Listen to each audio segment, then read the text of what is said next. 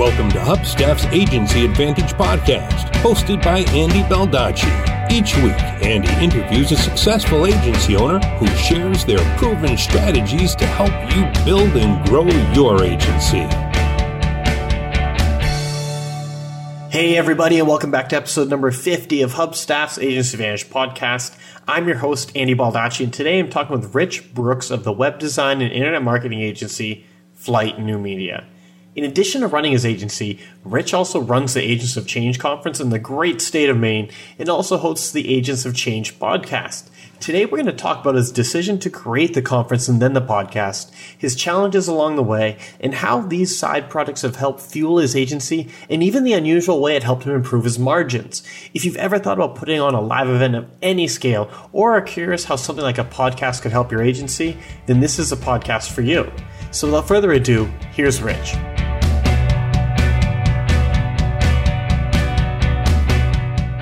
Rich, thanks for coming on the show today. Oh, I'm glad to be here.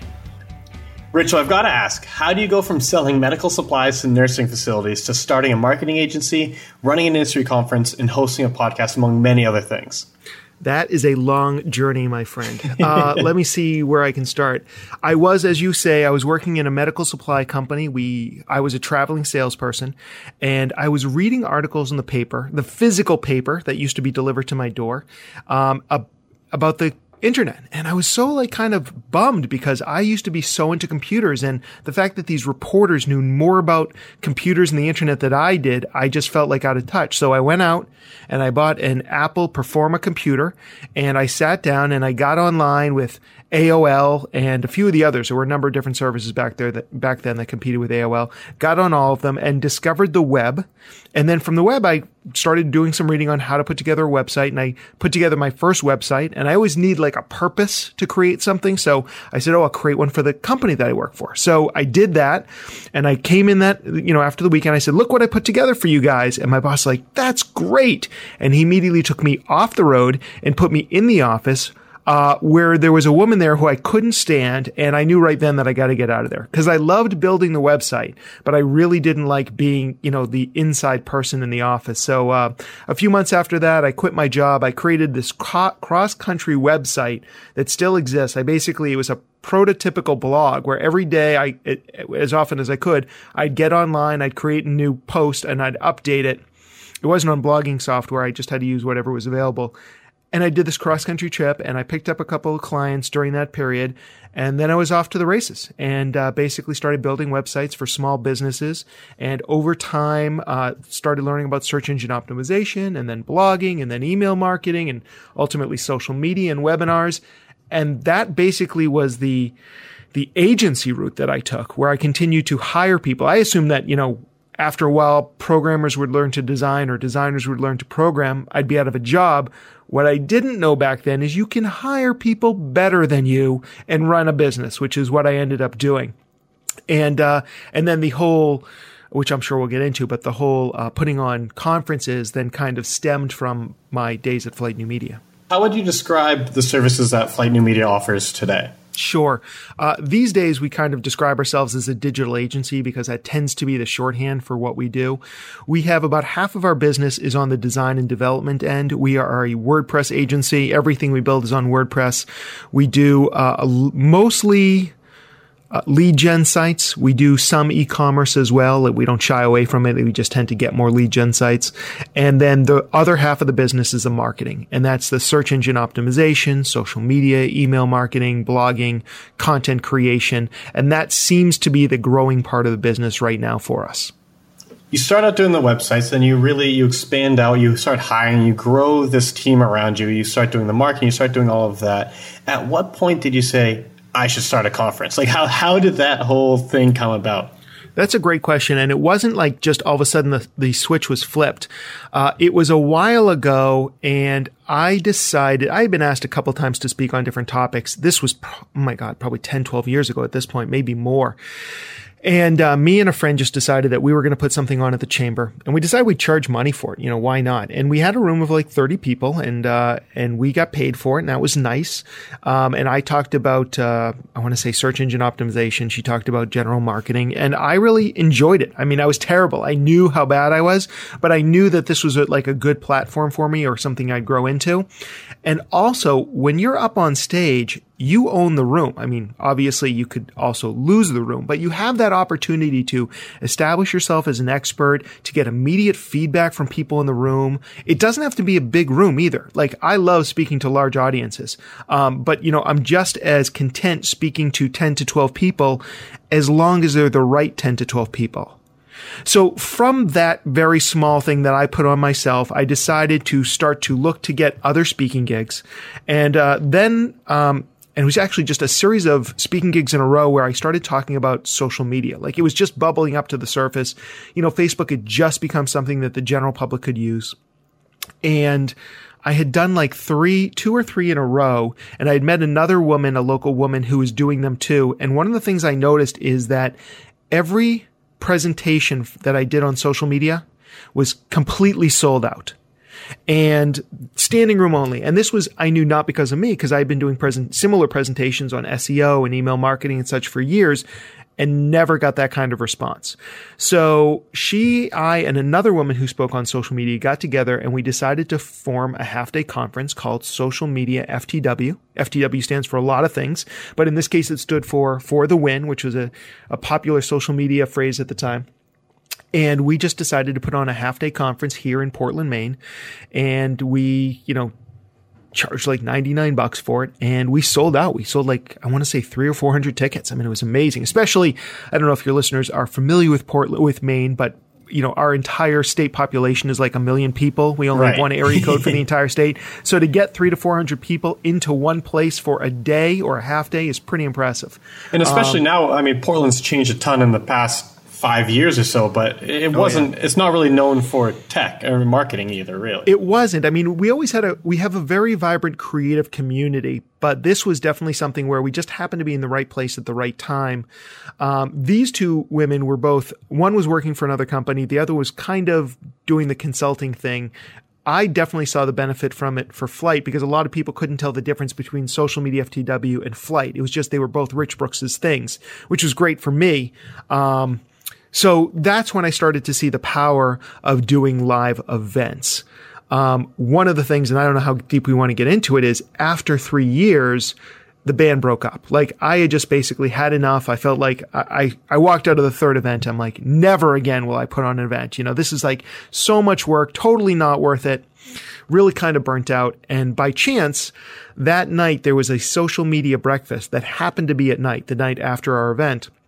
And it was because it was about local beer companies and what they were. And for those people who don't know, the beer situation in Portland, Maine is just beyond the pale, unbelievable. And it's only gotten better. But anyway, so it was like what local breweries were doing for social media. And by chance, Chris Brogan, who grew up in Maine, was the moderator. So I, was a big Chris Brogan fan, still am, walked over to him. And as I always do, I said, "Hey, Chris, Rich Brooks," and he's like, "Rich, we've met like 20 times. Stop introducing yourself." So he asked me about the event, and I told him about it. I didn't even know he knew I had an event, so that was awesome. And he basically said that he wanted to get involved in the next one I did. And so from that moment, I went from I will never put on another event to how quickly can I schedule this? And so I did. I created basically a very similar footprint event, which we call the Agents of Change Digital Marketing Conference. I booked Chris Brogan, and then I created an event based on what I wanted to get out of a conference going forward. So that was 5 years ago or 4 years ago now, and we've had now 5 of these Agents of Change digital marketing conferences. And I'm curious because you said what you hope to get out of the event, and it seems like from when you launched the first event to when you're like, all right, I'm going to launch AOC, we're going to do this, it's kind of more my show this time. What was it actually that you're really hoping to get out of it in terms of not necessarily like concrete metrics or anything, but just bigger picture? What did you want? What would have made you say like, all right, this was a success? So I guess I can answer that from a few different perspectives. When I said that a few minutes ago, I was thinking about like, if somebody else were going to put on an event near me, what kind of event would I want to attend? So that was part of it. So I wanted to create the event that I would want to go to. And so one thing was, obviously social media had been very good to me up until this point. So I certainly knew I wanted to make it about social media, but I had felt that so many social media people or so many businesses, small businesses, had started focusing entirely on social media, forgetting about search. And in my mind, I'm like, you cannot forget about search. It's so critically important, in terms of driving new visits and reading all these blog posts by social media gurus about how SEO is dead. I'm like, you guys are totally wrong on this. So I knew I wanted to have search. I knew I wanted to have social. And there was this conversation that was brewing at the time about mobile marketing. And I just knew from having an iPhone that mobile was going to become more important. I won't say like I'm some brilliant guy, but I mean, it was one of the times where I was like, this is going to change everything. And everybody loves their phone. And this was when iPhones were still fairly new. But I'm like, I know this is big. So for me, I had wanted to put on a conference about search, social, and mobile marketing. And then basically I had bought a domain name, or I hadn't bought a domain name.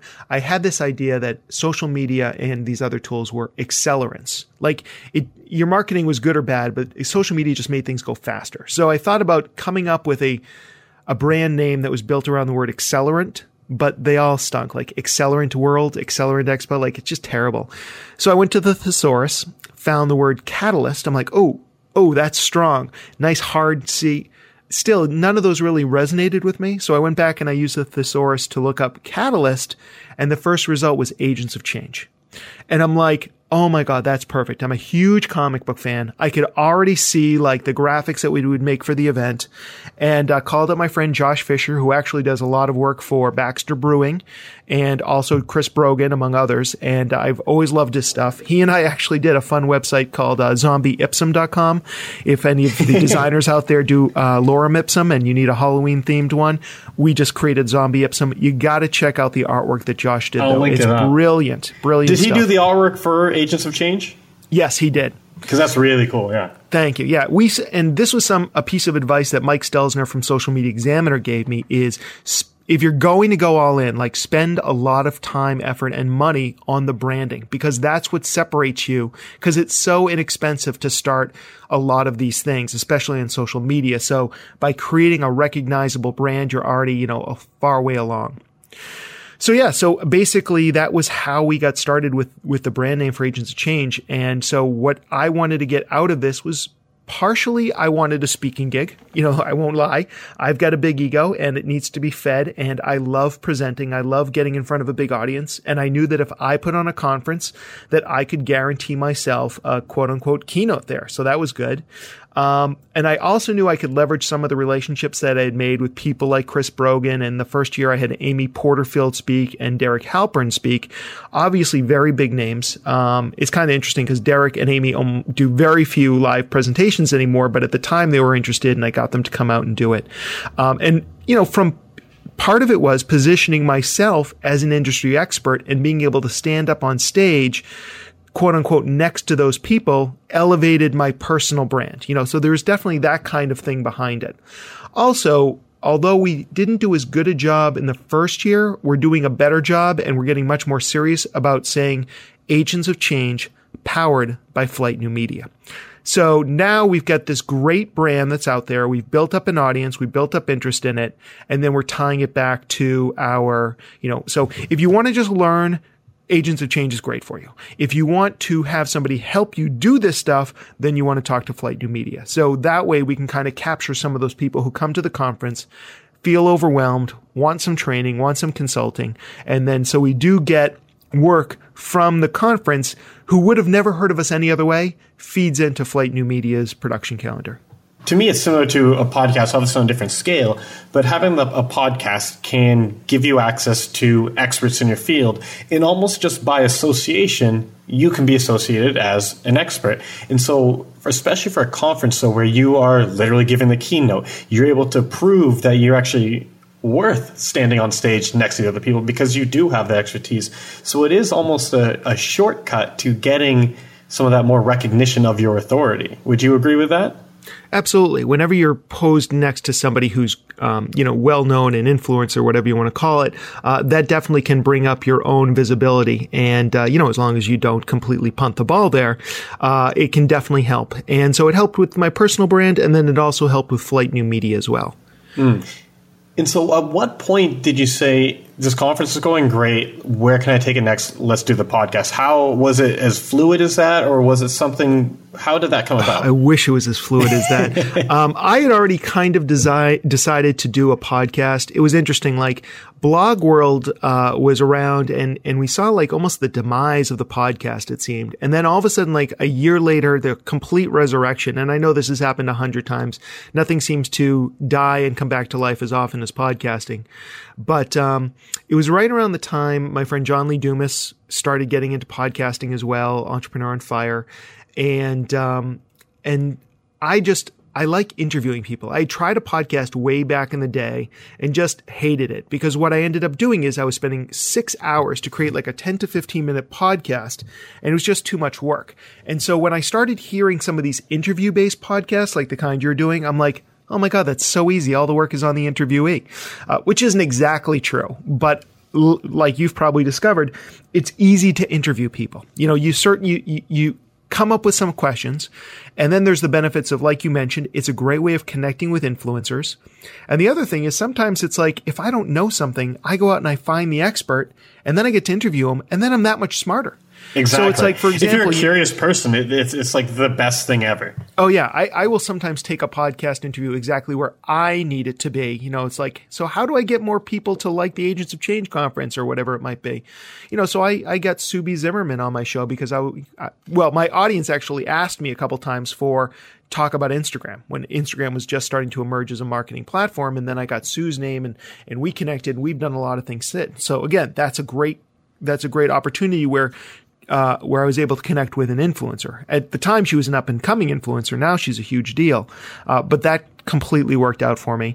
And also just to get knowledge. That's another big thing is I had a client who had some reputation management issues, and I'm not an expert. And so I got on the phone and I got on Skype with an expert in reputation management. I was able to basically create the show, which I thought would be valuable to a lot of people. And then I just sent that link over to my client. I could have white labeled it and pretended like I knew that stuff all along, but I just figured that she would enjoy listening to the whole interview anyways.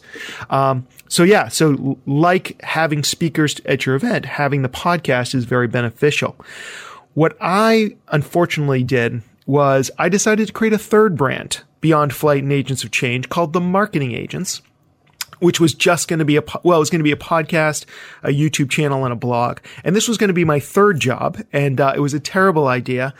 First, my work suffered, and then my marriage, well, not my marriage, but my home life suffered because I was up at all hours in the night doing all this work. And after 100 episodes of The Marketing Agents, I realized that literally it was the same message as Agents of Change. So I just said, you know what? I'm just going to fold it all into Agents of Change. We keep the old website up for The Marketing Agents. All 100 episodes are up there, but we've got a pop-up window that directs people. That old site still gets 5,000 or 6,000 visitors a month. I'm not doing anything with it, so I don't see any reason to change anything right now. If it all of a sudden plummets, maybe I'll think about moving those shows over to AOC. But yeah, so that's what happened. That was basically, I created the podcast almost as a third side hustle, and then decided that I would just bring it out under the umbrella of Agents of Change. What would be preventing you from folding Flight New Media into the Agents of Change brand? Nothing really. There's probably more name recognition, at least locally, with Flight New Media. I'd hate to leave it behind. I built up so much energy behind it. But I was just thinking about that as you asked me that. And if there are people out there listening going, oh, I should create a second brand, I don't know that you should. If I could go back in time, I might have created a brand called Flight School, which would have been branded with Flight and just done everything under there. I kind of inherited Flight New Media as a name. When I came to town, I don't have any design skills. I don't have any branding skills. I really don't know what I'm doing here. But this was back in the days. So I grew up, I started my business out of Jamaica Plain in Boston. And then I moved up here to Maine. And when I moved up here, I didn't know anybody except for my now wife. I grabbed the Yellow Pages. We used to have Yellow Pages. This is 1999. And I opened it up and I went to the graphic design section and I literally just called up all the people in that section. And I had a little thing I'd say to them when I got them on the phone, which is, hey, you're a designer. I build websites. I'm a terrible designer. You're probably starting to get calls for websites. Why don't you tell them you do them and then just give me the work and I'll do it underneath you? And from that, I developed a number of relationships in town. And one of them was with a design firm that wanted me to build a website they would design. And they said, we'll design your website for you. And so I said, great. They hated the name that I had at the time, and understandably so. I was called B1 Communications back then. It didn't even have any meaning.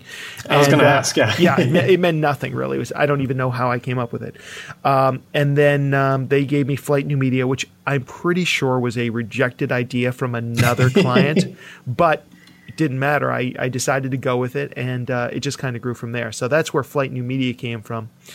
And I forget what your question was, but no, it was about rolling that into the Agents of Change brand. But I mean, there is clearly a lot of heft behind the Flight New Media brand. You've put a lot of work into building that up. And so, yeah, it's tough to leave a brand behind, to be honest, because people do know it.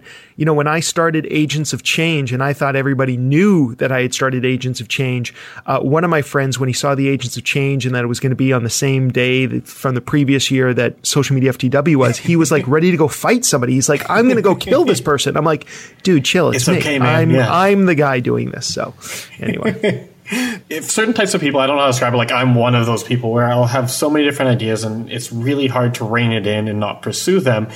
But when you have all of these different brands and you have all these different, even just domains and landing pages, it can get really hard to unify them all. So I appreciate the lesson you taught was like, all right, the 2, it was manageable. I don't know if I would do it again that way, but I did it. The 3, just too much. Too much, absolutely. Now, that being said, I am starting a third brand because, like you, I'm entrepreneurial. I have ADHD. We were joking the other day, as grown-ups in the United States, our choices are ADHD or depression, and I'll choose ADHD every day. So yeah, I'm starting a marketing for wedding professionals brand with a friend of mine. We're entrepreneurs. We're creators. It's hard for me to not start something new all the time. But this is a very separate brand. It's a similar message, but to a very narrow audience. So I'm kind of intrigued by that. I've never had that opportunity before. And I feel like it's kind of just a version, of the Agents of Change conference. In fact, I jokingly called it the Agents of Matrimony, and my partner's like, not in a million years. We're not going to call that. No, because it's funny because I don't know if you're familiar with Brennan Dunn at all. Oh yeah. I had him on my show. Yeah, no, Brennan's great, but a lot of his message comes down to taking what a lot of people would call like a narrow positioning, not necessarily niche, but working for very specific people on specific problems. And a lot of, especially creatives, they hate that just because the idea of being kind of bundled into this one little thing is the opposite of what they want. It's almost claustrophobic to them. But when you have something like you're saying this, where there is overlap with what you're already doing, but it's not taking away from it, then it can be easier to experiment in broadening your reach and going after not necessarily another brand, but almost like an extension of your current one. And so that's where I found that it can work. It's not to say it's easy, and I think you're fully aware of that as well. Yeah, there are definitely challenges. This also goes to my whole thing about I love putting on events and I love the experience of putting on events. So the more I can do, the better I get at them and the better I can then teach that. So a lot of what I do with the conferences, with my blog, with my podcast is all about educating and teaching and as well establishing myself as an expert. And so I just gave my first manuscript. I've been trying to write a book since 2010. I finally sat down to actually do it. Just gave my manuscript off to my editor. And now, as soon as that's done, I can start working on my second book, which is really what I wanted to write in the first place, which is all about how to put on events for entrepreneurs. So I was about to ask. I was going to say, do you teach how to put on these events? I've done a few presentations on the topic, and I did do a beta version of a master class a couple years ago, and it was interesting and enjoyable. But at the time, the timing was wrong for me right then. I needed to get some things in in line with my own business. I needed to fix some stuff within Flight so that I could focus on some of my side hustles. And I feel like I've gotten to that point. So now I can give attention to things like agents and streamline marketing and these books that I want to write. Because I remember when you first talked about putting on that event for your local chamber, immediately I thought of Brennan, because that's how he drummed up a lot of business. And that's how he built his first $1 million agency, was giving small presentations to his local chamber of commerce. And his would be free, and it would be almost like an in-person webinar rather than a full conference or anything like that. But events in general can have a huge impact on drumming up business because, like you said, you're at center stage. You're the expert. Even if they don't know who you are before the event, when they come in there, you're the guy they're listening to. Like, that alone gives a lot of authority to you. Absolutely. I mean, it positions you as the leader, the expert for sure. And then just being in the same room with somebody. I mean, webinars are great. But there's no way you're getting the same level of connection with a webinar that you are in real life. So, some of the things I do are very scalable, like a podcast. And then some of the things I do are not so scalable, but can be very effective. And I think it depends on the kind of business you're going for. My agency might be small in comparison to some agencies elsewhere, but we're probably one of the higher up agencies in Maine, at least when it comes to digital agencies. So we're only going to take on so many clients. I don't need 1,000 clients a year to succeed. I need about 10 to 15 new clients a year to succeed. And to be honest, in the direction we're heading with more ongoing work, I think that number could even be reduced. So a lot of it depends on how much business you need, what type of business, is it recurring work, which is what I'm now striving for, versus one-offs. If you're listening now and all you're doing is building websites and there's not a lot of stuff you can do after the website, that's a very difficult business to be in. So I would be looking at different ways, what kind of, care plans can we put together? What maintenance plans can we put together? What kind of marketing can we do month in and month out to help our clients succeed, and so that they'll feel confident continuing to work with us and give us money every single month. Right. And on that point, one of the issues that, recurring revenue for agencies is sort of like the holy grail, because when you get that up to a certain point, you don't have to have all the stresses about payroll. You don't have to worry about overhead as much because you're not worried about when's the next client going to come. When you have enough regularly coming in to keep things going, to keep the lights on. But I've seen so many agencies fall into the trap of just taking on all of these maintenance and support contracts that don't pay them that much. And so that's why I think, especially on the marketing side, where you're really producing consistently high value activities for them, that's where, in my mind at least, is where I would shoot for. Some of the maintenance things they're fine. If you can find a way to do it without getting taken advantage of, without burning out, go for it, because that'll keep them, like you said, keep the client happy with you so that when there is a bigger project, they'll come back. It can be a slippery slope with getting too far down that road. Yeah, every success has, some pitfalls for sure. I like to keep a balance anyways. Certainly I could go with an all marketing agency and not do any web design, but to be honest, I love the web design part of it. And in my mind, the website is the hub of all your digital activity. So I want to be involved in that part too. We're big fans of building up email lists and conversion rates. So you can't really do that unless you're also focused on designing amazing results-driven websites. Right. It's not going to operate just in a vacuum. So you need to have all those pieces in place. But like you said, it's just being aware of what those pitfalls are. We talked kind of in broad terms about why you've done the conference, what it's been like since, but I want to get more to specifics. What kind of impact has the podcast, has the conference had inside and outside of your agency?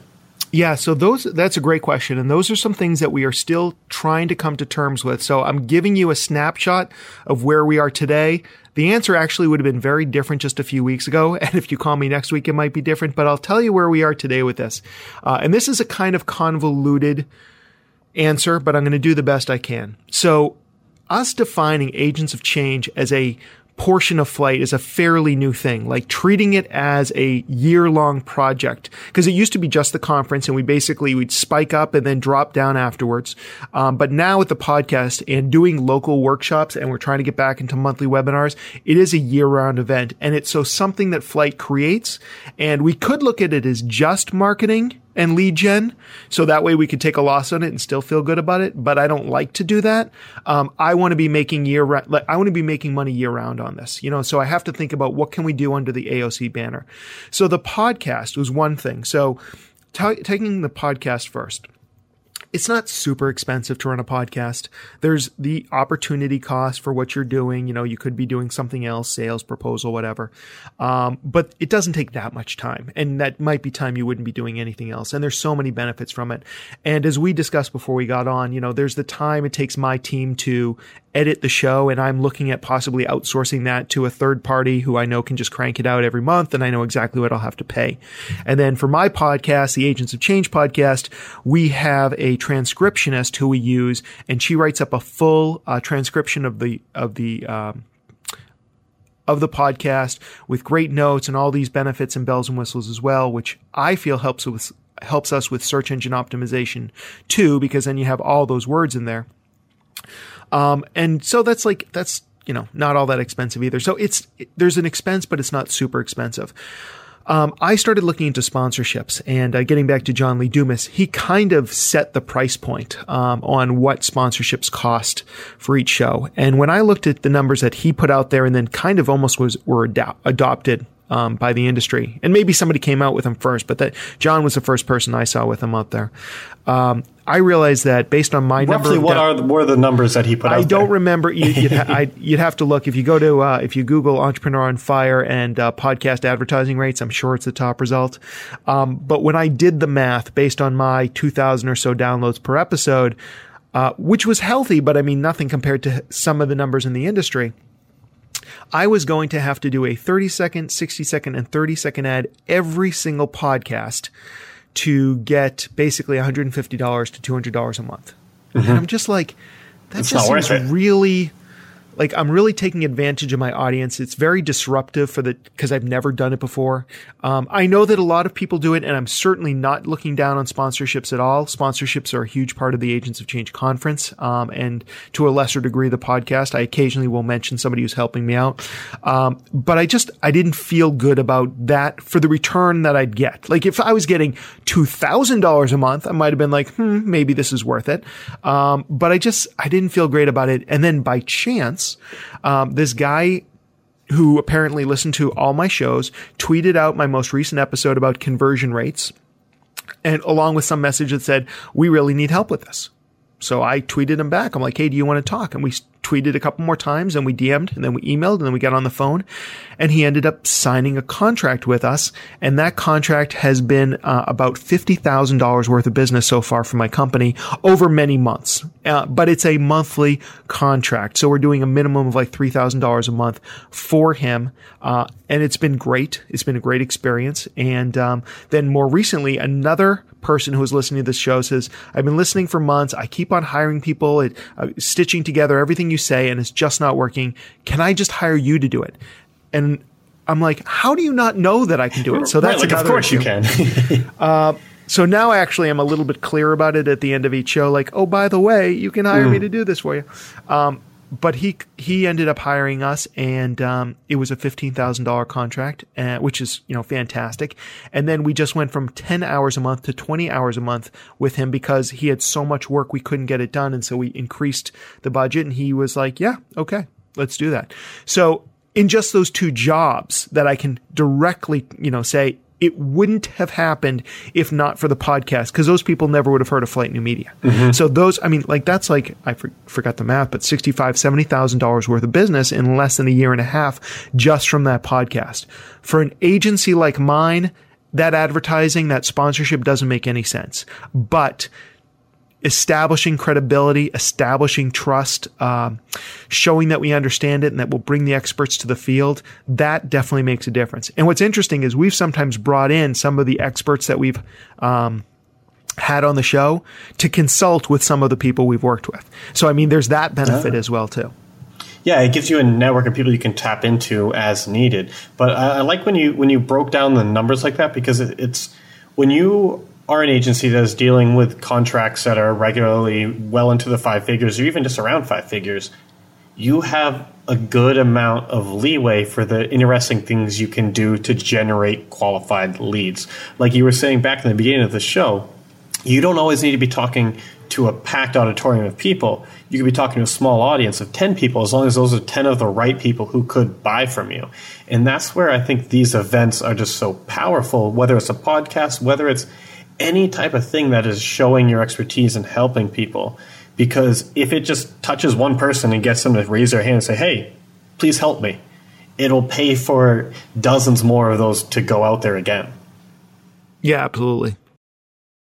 The irony of going from what Rich just said into our own ad is not lost on me at all. And this is actually something we really do struggle with. The podcast isn't generating consulting clients for us that are paying us tens of thousands of dollars. So we do need some way to tie the show back to Hubstaff. And right now, that's with an ad. And we do try to keep it short and unobtrusive. But if you can think of a better way for us to tie it all together, I'd love to hear from you. In the meantime, though, sit tight for this short message from our sponsor.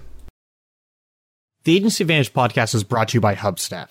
Hubstaff makes time tracking software for remote teams so you can stop tracking time with spreadsheets or whatever else your team decided to use that week and start getting the insights you need that can only come from having accurate data all in one place.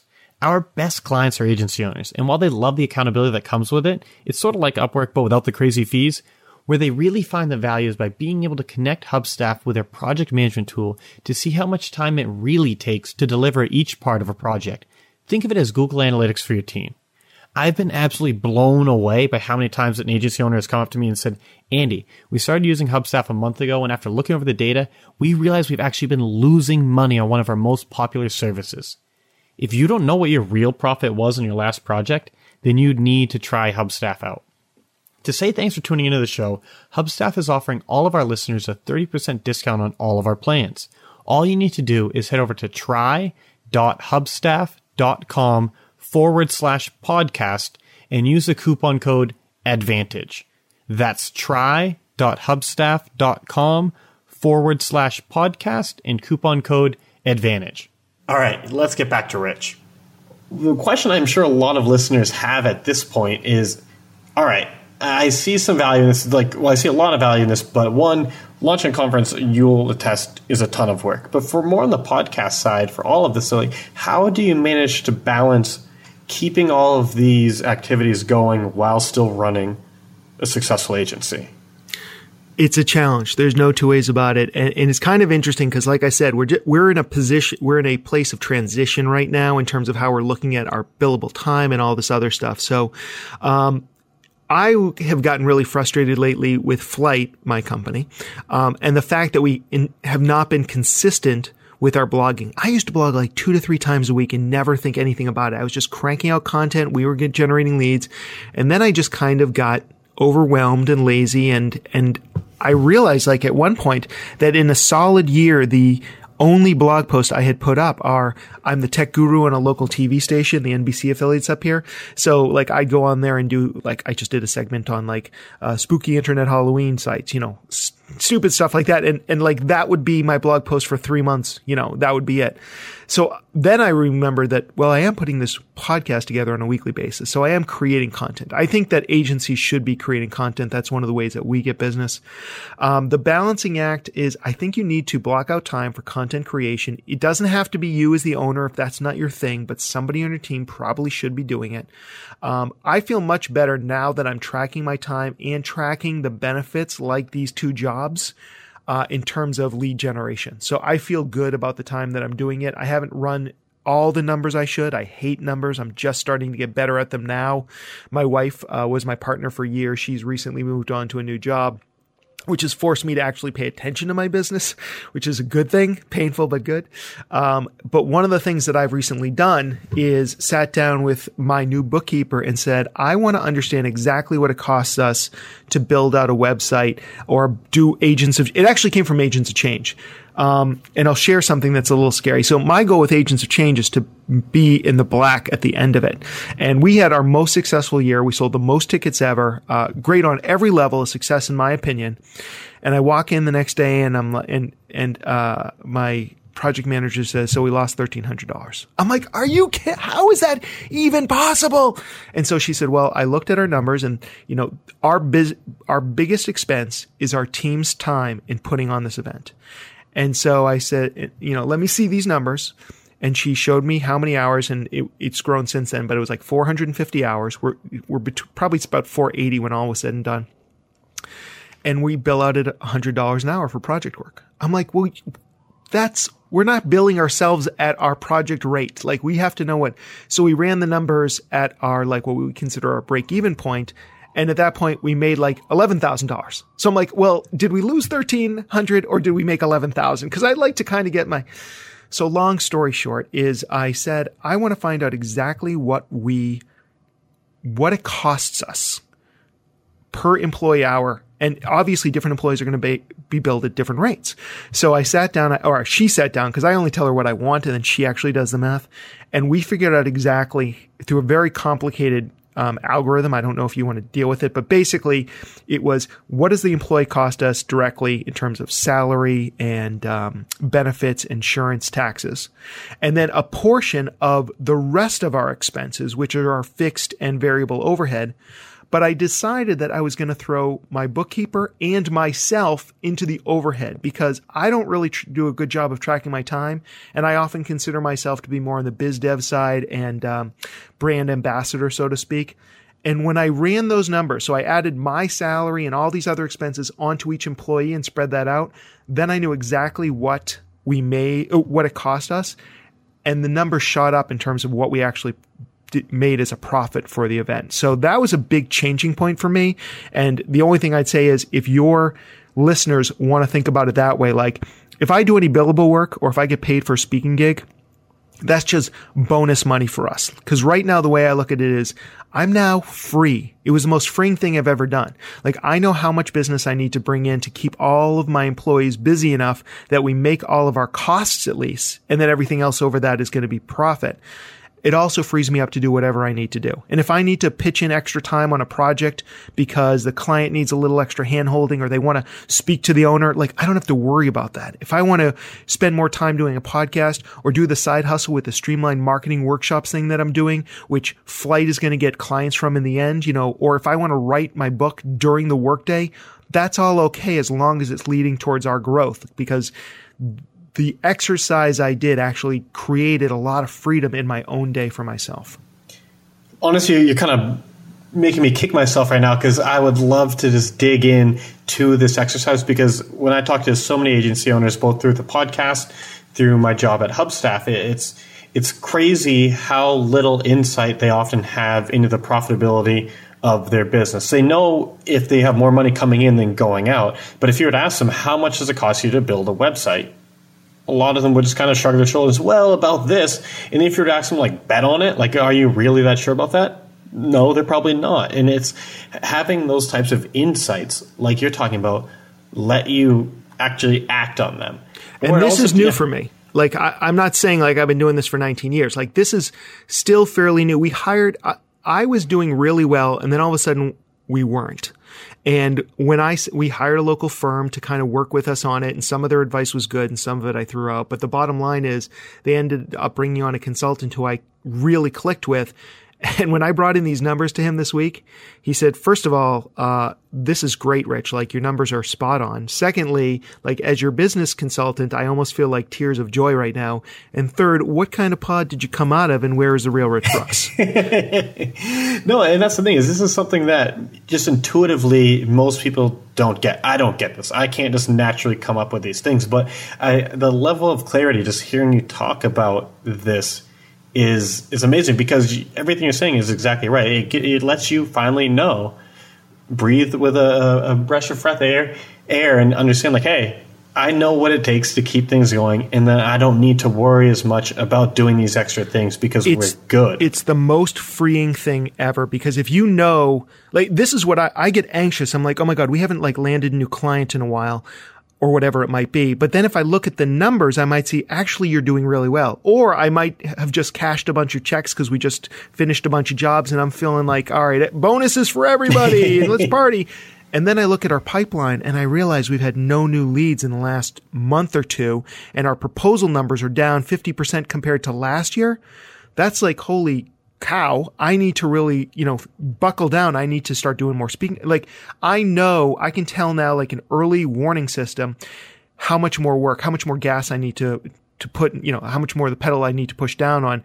Those kind of things, like I used to hate them, but now I realize how freeing those constructs are to me being able to focus on the stuff that's most important to the business. It lets you stop being reactive. Yeah, absolutely. And so after a while, you continually improve on these numbers. There are some numbers that were really important to us at the beginning. But once we kind of realized that they never changed, we said, all right, forget about that. That's not a KPI anymore, a key performance indicator. And we focus on other things instead. And that's really helped us. And, we were in the red for a couple of years, and now we are soundly in the black, and year over year, we've really been trending in the right direction.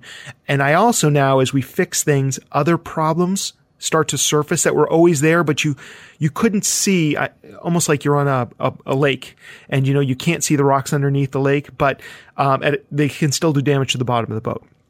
So we've kind of seen that. So as I fix certain problems, other things that were lurking down below have suddenly emerged. And so we're like, okay, well, that's the next thing we need to tackle. So at one point it was systems. We didn't really have great systems in place. So we were doing a lot of the same work in every single project, and it should have been automated. We were basically creating everything from scratch on every single website, and that's pointless. I mean, it may make your creative director really happy, but that's not the way to be profitable. And if you want to have a job, then we need to be profitable. So these were some of the things that I'm getting better at this. I wish somebody had sat me down in year 1 to have this conversation rather than year 19. But hey, at least somehow I survived in all these years. And now actually I'm sitting there going, all right, well, how do I actually do this in a way so I can have all my dreams as an agency owner?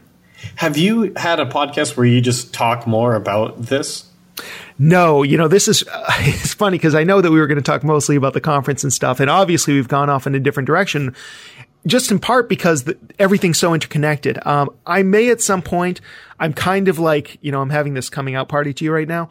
But the things haven't solidified. And I said to my wife the other day, I'm waiting for the other shoe to drop on these numbers. First I was waiting for my consultant to say, Rich, all your numbers are upside down and you're actually underwater. And he's like, no, in fact, if anything, your estimates are fairly conservative. I think you made more money than that. So these, but I'm waiting. I want things to settle down and get in this trend. And then I can turn around and teach people hey, this is what I did and this is what made a difference, and maybe this will make a difference in your own business. And that's kind of, most of my business growth has been through by mistake, and then it turned out it worked really well, or by me experimenting with something and seeing if it worked or it doesn't work. And so I think there's a certain amount of that in every single business.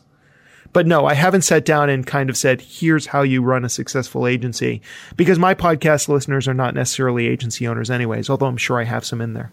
All right, well, I'm going to check back in a few months, and if you haven't put anything out, I'm going to force you to come back on so we can really dive deep into that, because honestly, hearing it come out of your mind, that's where so many agency owners, they need that, because once they realize that, it's freeing, and just hearing in your voice, there's no way to deny how freeing that feeling is, to finally understand how the business actually looks at any given time, to be able to predict before it happens, before the check bounces, to know when you need to get out there and get some more leads. All of those things just lift a ton of weight off of an agency owner's shoulders.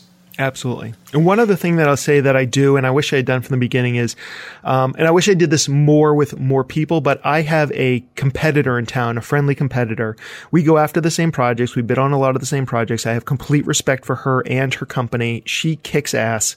And we get together every 3 to 6 months, and we just sit there and talk about our businesses. And there's certain things we obviously don't share. I mean, there's certain things I know I don't share with her, but there are other things where we kind of work together. It's like, well, how do you handle lunches? Are they paid? How do you handle paid hourly employees versus salaried employees? How do you do contractors? What's your policy on this? What's your policy on that? And so we're not giving away advantages that the other one could use against us, but we are learning how to run our businesses better based on what's working and not working for the other person. And that's something that I would recommend that people get out there and do more often. Absolutely. It's almost like an informal mastermind. Exactly. As much as I would love to just go down the rabbit hole with this, I want to respect your time and just not put out a 3-hour episode. So what we'll do is we'll wrap things up with a few rapid fire questions. I'll rattle them off. You don't need to be too rapid fire to answer. Don't worry about it. And don't read too deep into them. So the first one is, what do you spend too much time on? I would say that I spend too much time on doing things that I should be delegating out. And I know that's kind of a vague answer. I'm trying to get better at giving more things to my team rather than doing them myself and focusing on what I do best. I think we're all suited to do certain things well and other things poorly. And so that's really what I'm trying to do. And even the things I've had to take back, like some of the financials and stuff like that, again, I'm not doing the math. I'm just saying it would be helpful for me to know these things, and then somebody else is going off and doing them. So I still struggle with that. Like, I decided today, because my developer couldn't do it, that I needed to figure out why we were getting a 404 error on a thank you page. So I shouldn't be doing that. I should just put up with it for 2 days and have somebody work on it. But I couldn't stand that it had been out there for already who knows how long. So I went to work on it. I need to stop doing those jobs. And so what, on the other side of the coin, what do you not spend enough time doing? These days, I would say creating content. Despite my weekly podcast for Agents of Change, we're just not doing a good enough job as an agency creating content for Flight New Media. We've tried to get back into that. I've got a great new director of business development who's kind of kicking me in the ass over it. But that's something that I personally enjoy, that I'm good at, and I just need to be spending more time doing it. Awesome. And so I'm curious, what are your long-term plans for Agents of Change and Flight New Media? Agents of Change, I want to continue having the annual conference here in Portland, Maine in September. I just love doing it, and I love bringing all these experts to Maine. But I would like to play around with expanding it into some maybe smaller workshops in other parts of New England. I've had some requests to put on a version of it in Vermont and New Hampshire, and I definitely want to look into doing those kind of things and seeing if there's interest in having those kind of events for sure. And then for Flight New Media, after a while of being happy at about 8 employees, I've decided that it's a dangerous number for us to be at. It's too small for us to be deep in any one category. So we're looking for ways to expand and maybe get up to 12 to 15 employees. And maybe that's through contractors, maybe that's through full-time employees.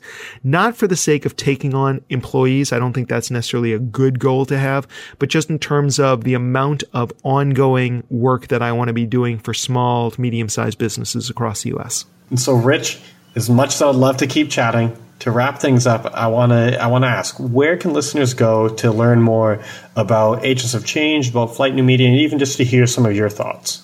Sure. All right. So, you guys obviously all love podcasts. And so why don't you go check out my podcast? It's all about digital marketing stuff, search social and mobile marketing, how to reach your ideal customers.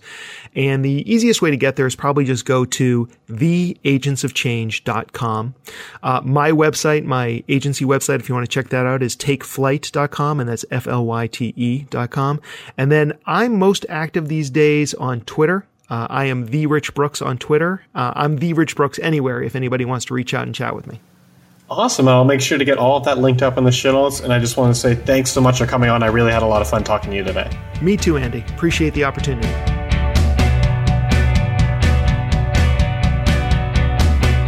Hearing Rich talk about the freedom he feels now that he has those real insights into the profitability of his agency was amazing. I'm definitely going to follow up with him in a few months to see how things are going and see if he's ready to dive deep into how he was able to use those insights to build a better agency. Beyond that, Rich was able to put into words why creating some sort of platform, whether it's a seminar for your local chamber of commerce, a podcast, or even a conference with attendees from around the world, why that sort of platform is such a valuable asset to an agency. First, it helps position you as an authority in the eyes of your audience. You aren't some random agency cold calling them to pitch your services. You're the person at the front of the room teaching them something valuable. If they want help implementing whatever you're teaching them, who do you think they're going to go to first? That's right, you. And second, it helps you build a network of some of the most influential people in your field. If there's a topic you're interested in learning more about, have the relevant experts speak at your event or come on your podcast. And if there's someone you would love to partner with, use your platform to open the door to that relationship. Putting on a conference and hosting a podcast takes a lot of work and honestly is not for every agency. But hosting a monthly wine and web event in your office like Andy Crestodina of Orbit Media Studios or a small presentation to your local chamber like Brennan Dunn are much more manageable ways to get your feet wet and start building your own platform. And who knows, maybe it's going to take off and soon enough you'll be back asking Rich to speak at your conference. That's all I have for you this week, so if you enjoyed the show and learned something, please head over to iTunes and leave a review. Tell me what it was that you learned. I love hearing from listeners, and positive reviews really help us grow our audience, so if you could take a second to do that, I'd really appreciate it. I'll be back next week. Talk to you then. See ya.